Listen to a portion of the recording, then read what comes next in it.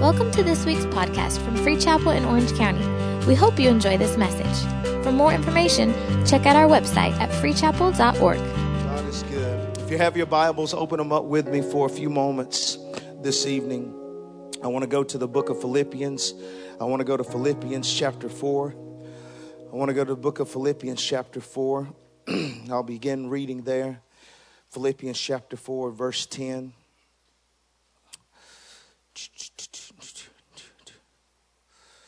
Philippians chapter 4. I'm going to begin reading at verse 10. I believe I'm going to share something with you today. If you grab a hold of this, I believe that it'll bless your life. I know the word will bless your life, period, if you grab it. Oh, also, I want to just say I'm glad my mother-in-law is here today. She's all the way from Georgia. My mother-in-law, she's here visiting with us. It's great to have her here. She's the best.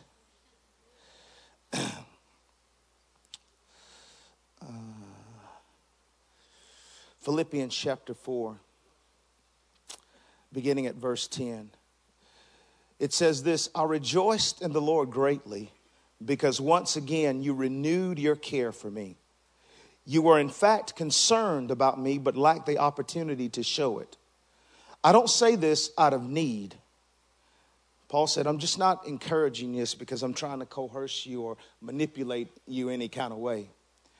He says, I don't say this out of need, for I have learned to be content in whatever circumstances I find myself. I know how to make do with little, and I know how to make do with a lot. In any and all circumstances, I have learned the secret of being content, whether well-fed or hungry, whether in abundance or in need. I am able to do all things through him or through Christ who strengthens me.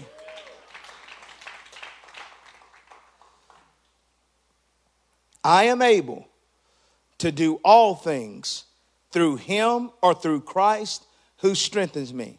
Notice what the Apostle Paul said here. I love this.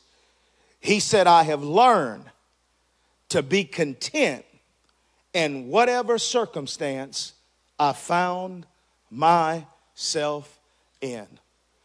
I want to talk to you, very familiar passage of scripture, but I want to talk to you this evening and teach from this for a few moments. And I pray that you would get something out of it, and I believe that you will. But if you're taking notes or writing them down or punching them down, whatever your format of your Bible is, I want to title this evening, I want to call it, Having Contentment Without Resentment.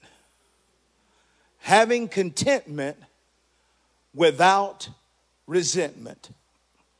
I don't know about you, but I know in this room we probably have numerous cell phone carriers and different types of smartphones in the room. But I've always used an Apple phone or an iPhone. And I know some people are probably Android users, have Android or Samsung or whatever the case may be. But I don't know about you, but maybe it's just me, but it seems like every so often or every year that a new iPhone is released. My phone, for whatever reason, maybe I'm the only one that has this problem, but up until, that phone comes out or I hear even about an announcement of a new one being released, my phone seems to work okay. The battery life is good. The cell signal is good. Anybody know what I'm talking about? I can be in a tunnel and I still got full bars. There's no hang-ups on the screen. There's no delays on the screen. It doesn't just blank out and go dead and then decides to come back on when it wants to. I mean, I can make calls and everything is fine and everything is good. But for some reason, maybe it's just me, it seems like the moment Apple gives a new announcement of a new generation of a phone coming out, it seems like now mine wants to mess up. I believe, and if you're an Apple employee, I'm sorry. I believe it's some sort of conspiracy. I believe that there's some kind of chip or electronic something that they do that the phone starts being discouraged or something. But it seemed like the moment that announcement comes and they're showing all the cool features and everything, now my phone wants to mess up and act up and not do what it's supposed to do. And now a phone that I was once okay with, fine with, content with, now that a new one comes on the scene, what used to be, or where I used to have contentment with a phone in one season, now all of a sudden, it's the worst thing I ever had. But it's weird that I don't always feel that way. And there's times I had a bad phone, but it seems like only when the new one comes on the scene that these things happen.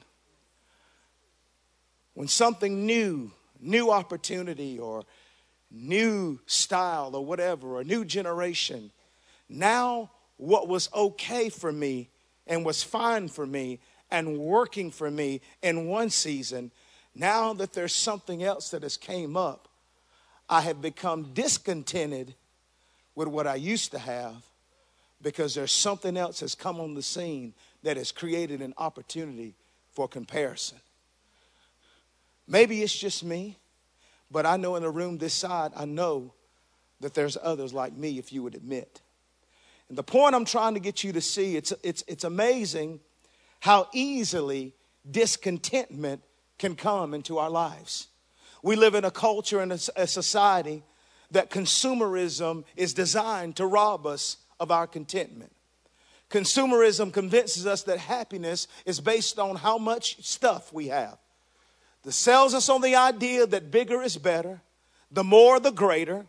Clutters our landscapes with all sorts of advertisement and signs and ads trying to say you need this, you need this, you need this. If you have this, you're going to feel better. Things are going to be better. If you had this, life is going to be better. And on and on and on and on. And the target of the consumerism in our culture is constantly trying to pull us to get more and more, trying to instill in you and I that if you get more means I'll be happier. More means I'll have more joy. More means I have more peace. But the only problem with that is many will tell you that having more does not always lead to peace. Having the newest thing doesn't always lead to contentment. Matter of fact, if you're not careful, if you allow yourselves to allow discontentment to come into your lives. I put it like this: when we allow ourselves to get infected with the disease of discontentment, you will recognize the symptoms in our life because we'll begin to talk like this: if only. If only. If I only had a better job. If I only had a more understanding boss. If I only had enough money. If I only had a bigger house. If I only had a thinner waist. If I only had a husband. If I only had a different husband. If I only had a lifestyle like. If I only hadn't dropped out of school. If I only hadn't been forced to get married. If I only hadn't had an abortion. If I only hadn't started drinking. If I only hadn't been fired. If I had only then been given more playing time, an athlete would say. If I only had been given more recognition. If I only been given encouragement. If they only hadn't abandoned me as a baby. If they only hadn't discouraged me. If they only hadn't pushed me hard to achieve so much. If they only hadn't been ashamed of my handicap or my struggle. If only, if only, if only. What you have to understand, that you can live on the crutches of if only all of your life. You could sit back and always make an excuse and say, if only, if only, if only. But the question I have to ask you this morning or this evening, I don't want to go down the line of if only you had. I have a question: what do you have? So many times in life, we focus so much on the things that we don't have and we overlook the things that we do have. Are you hearing me? We look at, I wish I had that. I wish I had this. I wish I could go there. And you overlook the things that you do have. You overlook the very fact, can I just go ahead and preach? You may not be where you want to be, but thank God that you're not where you used to be. I want to look at you, some of you right now. Come on. What do you have? Because God never asks of you what you don't have. He always asks of you, what do you have? Anytime he began to start to do miraculous works, he never asked for what they didn't have. He said, what do you have? Give me what you got. And when you give me what you got and you put what you got in my hands, I know how to bless it. I know how to break it. I know how to multiply. What do you have? Understand this. Blind Bartimaeus, watch this. He didn't have eyes to see. Watch it. He didn't have eyes to see, but watch this. He had ears to hear. But watch this. Bartimaeus used what he had to get what he needed. Because the Bible said when he heard that Jesus was in town, when he heard that the healer was walking around, he didn't talk about what he didn't have. He used what he did have, and when he used what he did have, he was able to get what he needed. I wonder what God is asking you right now. What do you have? You said to God, I don't have this, I don't have that. Maybe God is saying to you, it's not about what you don't have. I want to use what you do have. God knows how to take what you do have and get what you need in your life if you learn to trust him. Dangers of discontentment can lead to covetousness. Covetousness comes from a Greek word that means grasping for more, wanting more at the expense of others, or from a motive of envy or jealousy. Covetousness would always lead to, watch this, wanting the wrong things. Wanting the wrong things. I thought about the children of Israel in Psalm 78. The Bible said that they cried out to God. God had brought them out of Egypt, leading them through the wilderness. He would feed them, the Bible said, day after day with manna. And the scripture said that they got so, watch this, discontented, and they were not content with what God was providing, that the scripture said that they began to desire meat. They wanted meat. We don't like this. What is it anyway? Angel food cake every day. And the Bible said this. They began to murmur. They began to complain because they became discontented with what God had provided. And the scripture said this. God said he gave them over to their desire. And the scripture said that the time that the meat or the bird or the quail or the flesh was in their mouth, God brought leanness to their soul. Judgment came, and the Bible said many fell. In other words, they got so discontent with what God had provided. They only wanted what they wanted in life. And what God will do sometimes is allow you to get what you want and then show you how much you don't want what you got. Because they wanted it so bad. Watch this. Notice they wanted meat. Notice they wanted flesh. Notice they wanted meat and flesh. They were not content, watch this, with what the Spirit provided. They only wanted what the flesh had to offer. And sometimes if we don't allow ourselves to be filled with contentment and it leads us to discontentment, it leads us down a path of wanting what's wrong. Sometimes discontentment would lead you to a place of not just wanting what's wrong, but it'll lead you to a place of wanting, watch this, the right thing for the wrong reason. Oh, come on. It's a quiet in this Presbyterian church. But it's okay.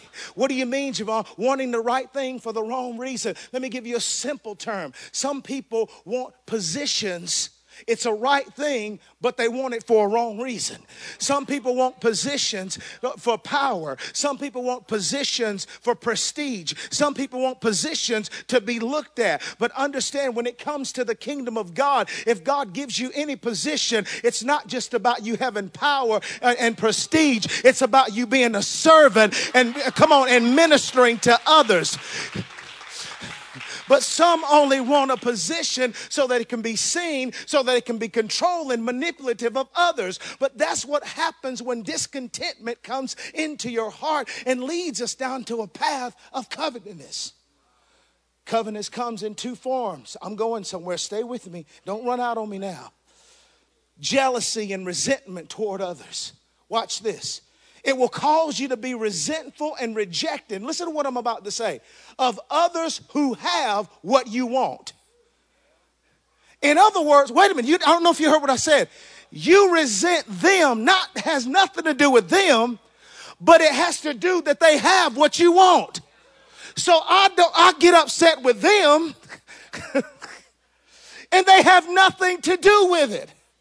But this is an unhealthy place of discontentment. And God has not created us as his people to operate in that way. That's why I'm teaching you this lesson, and I'm going to show you how to get over it, because this is what happens. And so we walk around, we mad at folk that has done nothing to us. We're upset with people who has done nothing to us. The only thing is they have what you want. Look at her.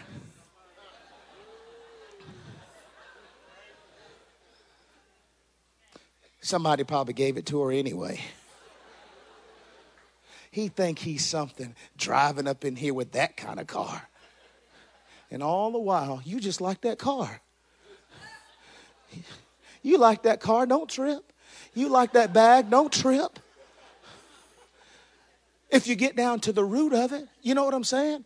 I'm not being ugly. I'm going somewhere, just laying a little foundation. We're going to build. But I'm trying to get you free. I'm not trying to tickle your fancy. I'm trying to get you whole and healthy in the kingdom of God so you can walk in stuff that God has for you. And you're going to realize in a few moments that you don't got to want what anybody else got, because what God has for you is for you, and can't nobody take it from you. I don't mean to get ahead of myself, but I need to go ahead and encourage you. I'm going to get there in a minute. And a lot of times the things that we want from others, it looks like we want it. Because to us, it paints a pretty picture. And it may not be what you think it is. It may look good on the surface, but underneath, you don't have to allow discontentment and covetousness to become cancerous to your contentment. Psalms 37:16 says, a little that a righteous man has is better than the abundance of many wicked people. Proverbs 15:16 says, a simple life in the fear of God is better than the rich life with a ton of headaches. Listen to this. Better a bread crust shared in love than a slab of prime rib served in hate. Oh, I'm going to read that again. Better a bread crust shared in love than a slab of prime rib served in hate. I'd rather eat toast and jelly and be in love and be in peace than eating filet mignon with all type of, come on, issues and problems. Anybody hearing me? Isaiah said, everyone who thirsts, come to the waters, and if you have no money. Everyone that is hungry, come and buy, but you don't have to provide. Why do you spend money for what is not bread and your wages for what does not satisfy? He's saying, understand that there is no materialism or things of this world that will meet the needs of your soul. He says, you got to understand that in each and every one of us, hear me, Free Chapel, this evening, there's a built-in void. There's a longing that God put on the inside of us that nothing can satisfy it but him. Why would God, watch this, why would God allow us to feel comfortable and make this place at home when this is not our home? I want to tell you, this is not our home. We will enjoy it. The Bible said we're pilgrims and sojourners passing through this earth. And God says, I don't want anything that you get caught up on anything so much in this earth that you begin to think that this is not your home. I come to declare this evening that this is not my home. I am just passing through. My home, come on, my home is in heaven. My daddy is in heaven. Does anybody still believe in going to heaven? Anybody still believe in the return of Jesus Christ?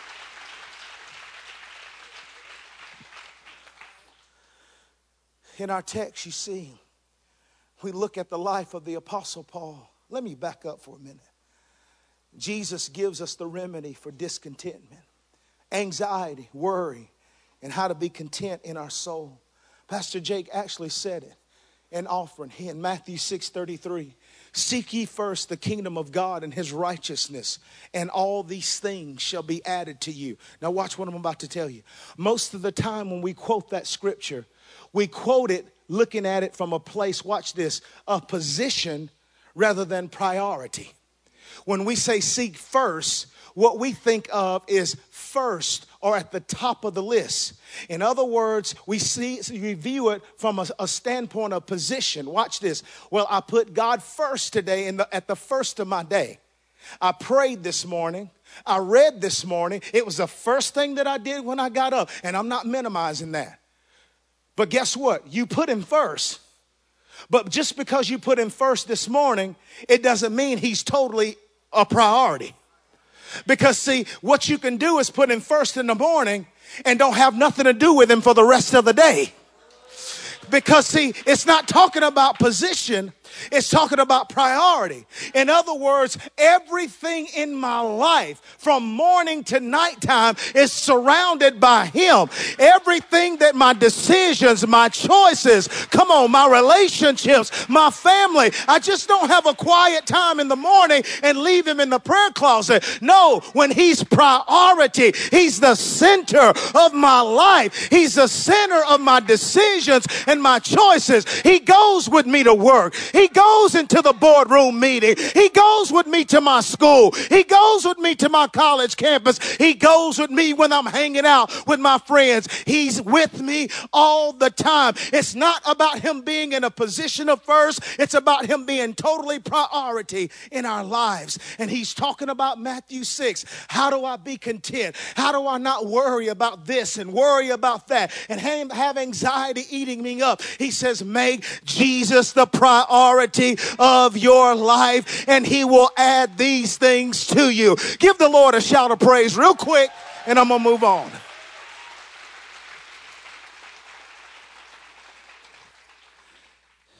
In our text, we look at the Apostle Paul, who demonstrates to us key components of having contentment without resentment. This letter is written to the church of Philippi in our text, thanking them for their generosity.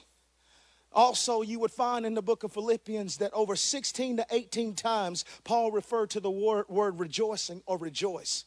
Over and over, penned throughout the text, he's talking about giving gratitude and he's rejoicing in God. Over and over and over. But what you must understand about this particular letter, when Paul wrote this letter, he was not in the best conditions. When Paul wrote this letter, matter of fact, he was in a prison. He was in jail, the scripture teaches us. Now, I don't know about you. When you read through the book of Philippians, the context and even the feel of the book of Philippians, you would not think that a man is in jail writing such letter. I'm in prison, but I'm writing thank you letters. I'm in prison, but I'm talking about rejoicing all the time. This is where this letter was written. In a jail cell, in a prison, which some believe was more like a dungeon that filth and even sewer would pass through where he was. It was in this place where nothing around him was conducive to the promise that God gave him. Here is a man whose journey, watch this, whose ultimate decision was to go to Philippi as a preacher, and now he's a prisoner. And not only that, let me just describe to you what's going on. In this type of prison, a soldier was actually chained to the Apostle Paul. A soldier, not just one, but watch this. Every 6 hours throughout the day, 24 hours, a new soldier was chained to Paul. So every 6 hours, he had a new buddy. 24/7. Imagine what that was like. Every time you move, that chain reminds you of the prison that you were in. Every time you took a nap, every time you went to the bathroom, every time you prayed, every time that you got up to get food or anything, the constant rattling of that chain reminded you that you were a prisoner, reminded you that you were in a dungeon in a dark place. But Paul, was he bitter? Did he feel betrayed? Was he angry? Was he upset? Was he resentful? Was he depressed? Far from it. Arrested unjustly, treated unkindly, future uncertain. What kind of man is this? Is he crazy? Has he lost his mind? Is he in denial? I wrote. If not, how is it that this man is able to keep his head while everybody else around him is losing theirs? How is it that this man is able, watch this, to keep his sanity in such a sick environment? How was this man able to stay positive when he's under all type of pressure? I'll tell you how he's able to do it. It's found in these words that he penned in this text here. He said, I have learned that whatever state that I'm in, to be content. I have learned that no matter the circumstances that I'm in, is to be content. The reason why I haven't lost my mind, the reason why I haven't went crazy, the reason why I'm not depressed and angry and feel like just giving up on life, because I've learned the secret of these situations is that if I have Christ Jesus as my contentment on the inside, it doesn't matter what life hands me. It doesn't matter. I'm getting ready to preach of what the enemy tries to do to me. The secret of my success that I've learned, that whatever state that I'm in, if I have a little, if I have a lot, if I have lack, if I have overflow, it doesn't matter. I've learned that in every situation I can have an inner contentment that comes from Jesus Christ. I want you to understand that, notice Paul said, I learned to be content. In other words, it was not created behavior. It was learned behavior. Paul, situation after situation, circumstance after circumstance, issue after issue, he learned little by little, little by little. When you get saved, you don't get it all at one time. Paul had to learn. Some of your greatest blessings will come out of your toughest lessons. And Paul said, I learned by going through things, trusting God, staying faithful to God, hell all in the home, issues at work, things are not right, but I kept praying. I kept seeking God. I kept worshiping. I kept coming to Free Chapel. I stayed in school of discipleship. I showed up at youth on Saturday night. I was at UCI Friday night. I know hell tried its best to keep me from getting to God, but whatever state that I was in, I didn't lose my praise. I didn't lose my prayer, and I didn't lose my worship. Is there anybody in here that still have a little bit of praise?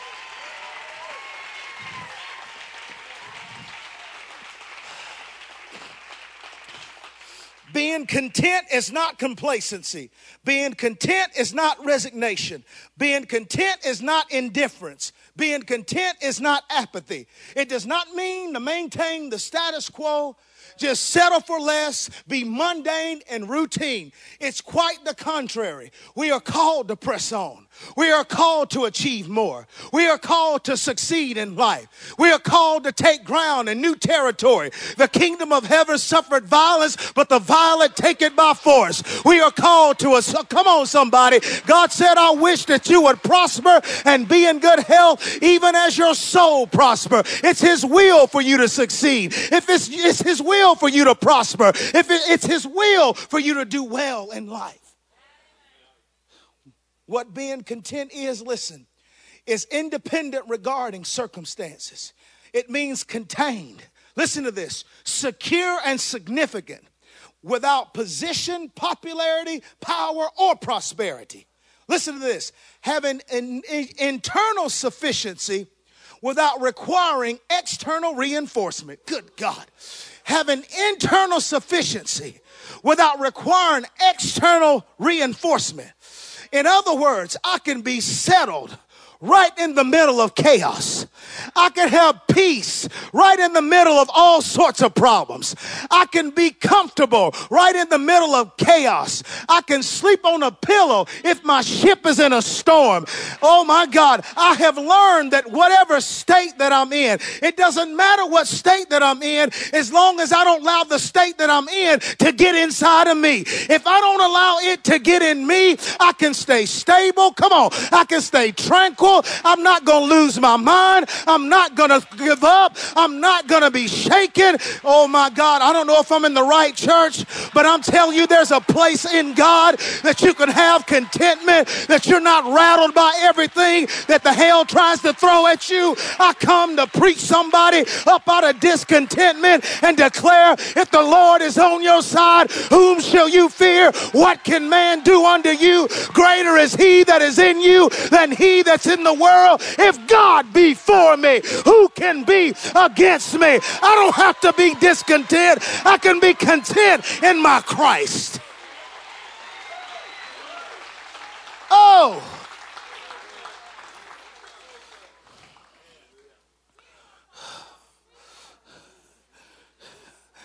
I don't have happiness. Happiness is based on happenings. If everything is happening right, I'll be happy. I don't have happy. If this happens, I'll be happy. If my wife does this, I'll be happy. If my husband does this, I'll be happy. If they sing this song at church, I'll be happy. I don't live off happiness. What I live off is joy. The joy of the Lord is my strength. Joy is not contingent on if everything is happening all right. Joy is not dependent if everything is in the world is going all right. I'm going to tell you why. It's the joy of my salvation. Joy comes from knowing that I'm blood bought, I'm redeemed, I'm sealed by the Spirit, filled with the Holy Ghost, graced by God, favored by his presence, a child of the King and chosen. It is from that place, joy, that gives me strength.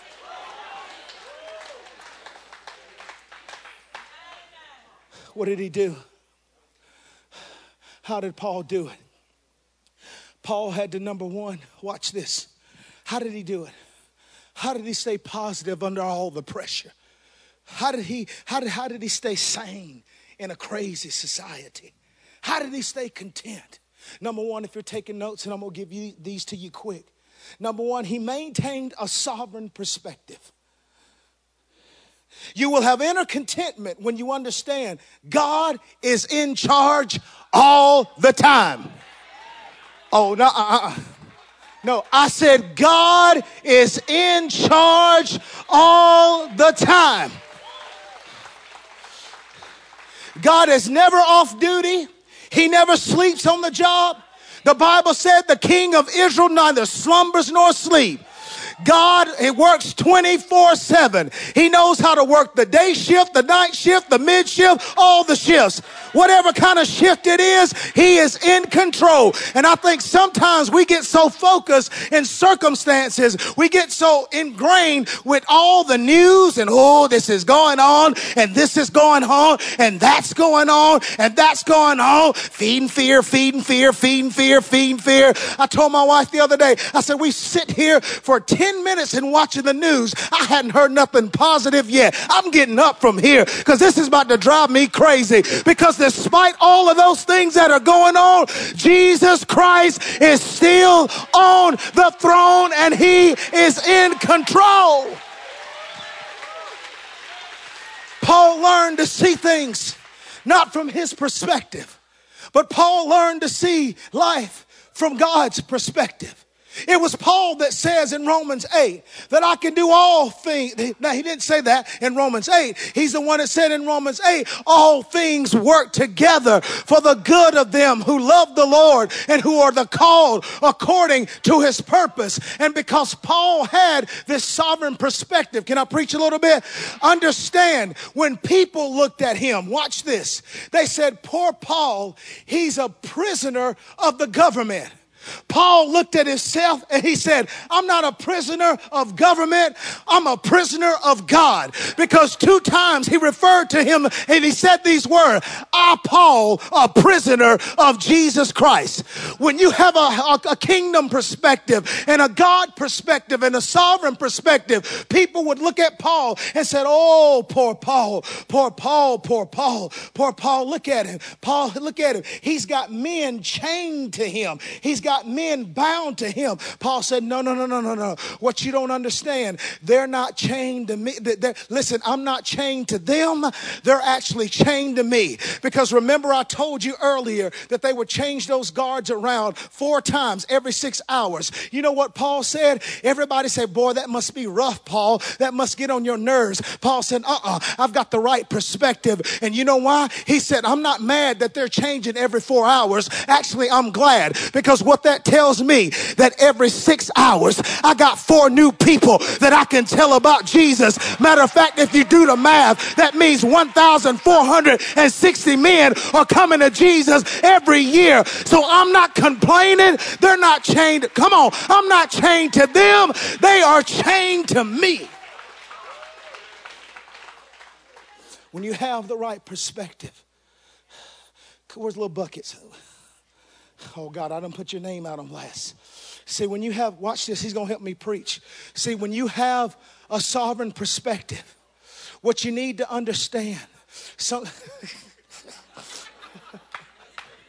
when you have a sovereign perspective, what you understand sometime, that if you don't have the right perspective, watch this, that you can abort, watch this, your process of preparation. Having the wrong perspective can get you out of a season of preparation prematurely. What do you mean? I want you to pull this slingshot.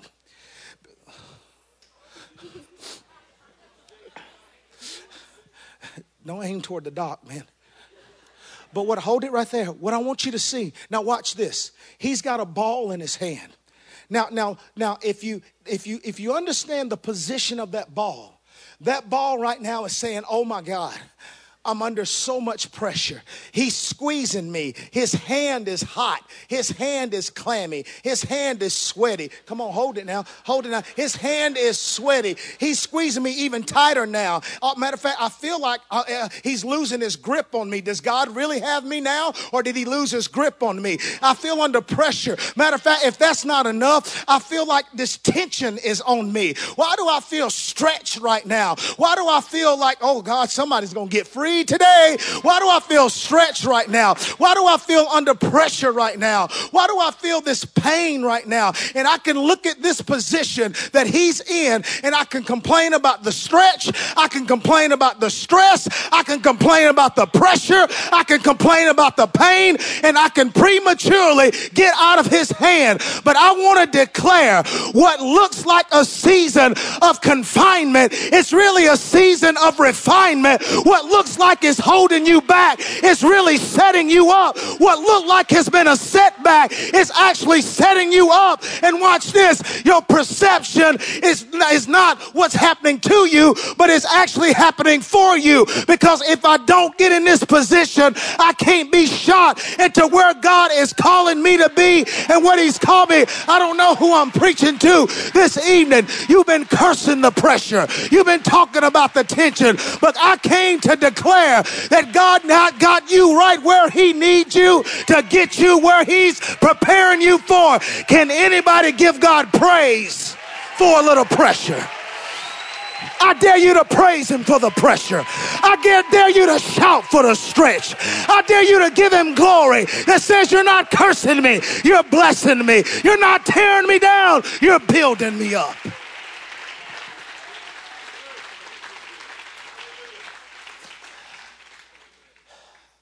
He had the right perspective. Had I not gone under, I can't get away. Had I not got under that type of pressure, I wouldn't have no prayer life right now. Had I not come under that type of scrutiny, I wouldn't know how to worship right now. It is good that I've been afflicted. Now that I've been afflicted, I kept thy word. Had I not gone through that hell, I wouldn't be praising like I'm praising now. It brought some stuff up out of me. Sometimes what you think is killing you is just killing stuff in you. What you think is hurting you is getting the hurt out of you. What you think is holding you back is actually getting stuff up out of you. And it's the best place that you can be. I don't know about you. I'm preaching to somebody this evening that you've been cursing the devil and rebuking Satan? What if I told you it just could be God who's got you in a position that's getting ready to launch you into something that you never thought, dreamed, or imagined? Somebody shout, preparation. I'm in the pressure because I'm in preparation. I'm in the pain because I'm in preparation. I may be stretched out, but I'm getting stretched long, and I'm going to step in to what everything God has for me. I need somebody to give Jesus a shout of praise. Woo!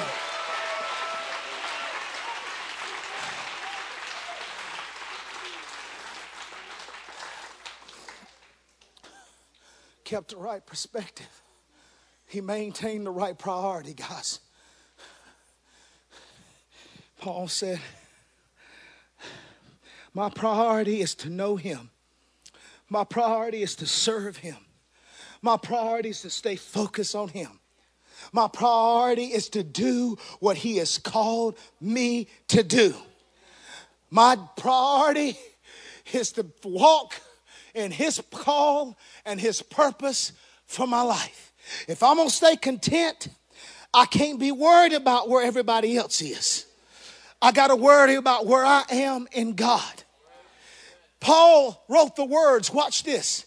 He said, he that compares himself among himself is wise. Some of us can't be content because we're too busy comparing.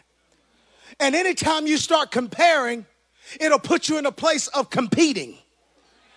But the Bible says this blessed me. In 1 Corinthians 9, Paul said these words, those that run in a race, watch this. It says they discipline themselves. But watch this, and they compete for a prize. One translation says they compete for a wreath. He said, but us, it says we, watch this, we run for a crown. Wait a minute. That's two totally different things. Because see, when I'm comparing that leads to competing, watch this. He said the only thing that you're going to get is a wreath or a trophy. You're only going to get, your reward is what man can give you. Good God. It's what man makes. He said, but if you don't live a life of competing and just focusing on completing your assignment, come on. The race is not given to the swift, but to them that endure to the end. It's not about a competition. It's about you completing what God has called you to do. And if you focus on completing your call, there awaits a crown. But if you spend life competing with others, all you have is a man-made trophy.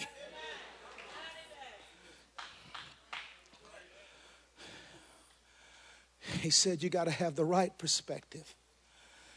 He said, you got to maintain the right priority. And the last thing is they come to the keys. He said, you got to learn to trust in my supernatural strength. Paul said, I want to read it. If you can put that verse up, media, in the Amplified Version on the last point. In Philippians 4, Paul said, there it is. Philippians 4:13, we often hear it as I can do all things through Christ who strengthens me. But notice what it said. What is that, the right Amplified? I have strength for all things in Christ. Look, who empowers me.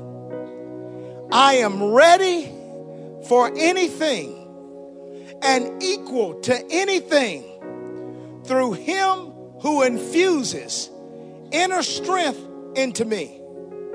I am self-sufficient. Notice that. In Christ's sufficiency. Notice what it said. I love this.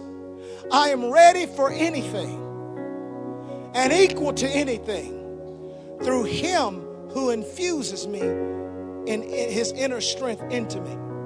Listen to me. Paul said, what enables me to stay in this season of contentment and in this state of being content is I'm not relying on my own strength. I'm not relying on my own ability. And understand that you'll never know God's strength until you're willing to admit your weaknesses. He says, in my strength, in your weakness, my strength is made perfect. Matter of fact, can you put that one up? I want you to see these scriptures. For my strength and my power are made perfect, fulfilled and completed. Look at this. And show themselves most effective in your weakness. Therefore, next verse, I will all the more gladly glory in my weakness and my infirmities, that the strength and the power of Christ, the Messiah, may rest. Yes, may pitch a tent over me and dwell upon me. Did you hear that? That the strength and the power of Christ may rest. Yes, may pitch a tent over me and dwell upon me. I'm covered in his strength. I'm kept by his strength. I'm empowered by his strength. Everywhere I look around, all I see is his strength. He says there's a tent of strength over you. That's why you can stand in the middle of any circumstance and not fold and not give up and not throw in the towel. See, Christ has to be your thermostat when your circumstantial temperature rises and falls. He has to be the regulator. I'm going to leave you this one thought. In the book of Joel chapter 2, and they're going to put it up. And then in Malachi, I want to show you something. It bothered me. Notice the scripture. It says, beat your plowshares into swords and your pruning hooks into spears. Let the weak say, I am strong. Now, this was a time of war. This is a time of fighting. This was a time of arming themselves. Notice what it said. Beat your plowshares into swords and your pruning hooks into spears. Now watch what Malachi says. He shall judge between the people and rebuke the strong nations afar off. They're talking about Jesus in his reign. Watch this. And they shall beat their swords into plowshares and their spears into pruning hooks. Nation shall not lift up sword against nation, neither shall they learn war anymore. Did you notice the difference? In Joel, go back. It said, beat your plowshares into swords and pruning hooks into spears. But Malachi says, beat your swords into plowshares and your spears into pruning hook. It's the opposite. See, in Joel, it was fight, fight, fight, do it, do it, do it. Get ready, get ready, get ready. Let the weak say, notice that. Let the weak say, I am strong. But Malachi said, I'm prophesying. There's coming one that's going to reign, and his name is Jesus. And when he comes on the scene, this thing is going to be switched up. Oh my God. It's going to be switched. You don't have to say, I am strong in my strength, in my strength. Turn your pruning hooks into swords, your spears into swords. He says, when Christ comes and I come under his rule, he reverses it. Good God. He said, no, turn your sword into a plowshare and your spear into a pruning hook. Because now it's not about I'm strong, I'm strong, I'm strong. It's about he's strong, he's strong, he's strong. He's my strength. See, let me show you something. Pruning hooks, watch this, and plowshares were farming tools, watch this, that they specifically use to cultivate the vines. Jesus said in John 15, I am the vine. You are the branch. Away from me, you can do nothing. But if you abide in me, I'll put my strength in you, and you will bear much fruit. He said, it's not about your sword. It's not about your spear. It's about your pruning hook. It's about your plowshare getting connected to the vine called Jesus Christ. And it's through that union, through that vital connection, that you can have Christ's strength that will enable you to do all things. Give the Lord a hand clap of praise and stand to your feet. Thank you for listening to this week's podcast. We hope you were blessed.